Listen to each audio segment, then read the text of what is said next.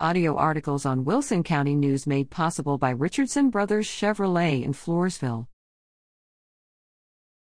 Sir Duke from Shelter Dog to Canine Comforter.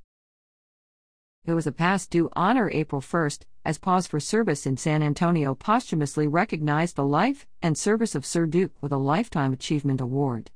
Paws Pets Are Wonderful Support presented the recognition to William and Arlene Wimp of San Antonio, who adopted Sir Duke from the Passion for Paws Memorial Animal Shelter in Nixon in June 2014, after the shelter rescued the Scottish Rough Collie from a local kill shelter, according to Patsy Scherer with Passion for Paws. He went from being rescued to rescuing others, serving as a comfort therapy dog in hospitals, nursing homes, senior and child care centers, and schools. Sir Duke also served as a San Antonio Airport ambassador with the Pups and Planes program. Unfortunately, the collie who brought so much joy and comfort to so many passed away March 16, before his contributions as a comfort canine could be formally honored. These words were penned in Sir Duke's memory. "I was just a young collie when we first met.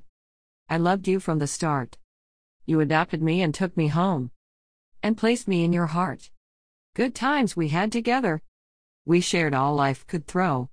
But years passed all too quickly. My time has come to go. I know how much you miss me.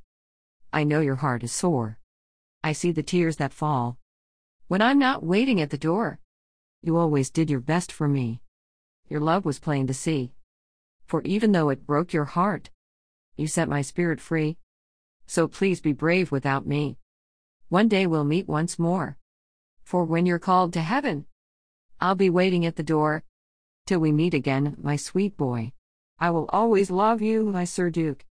Learn more about Passion for Paws Memorial Animal Shelter. Visit http://www.nixonpassionforpaws.com. Paws for Service has a mission to improve human health and well-being by promoting mutually beneficial relationships with animals and using them as examples of God's unconditional love.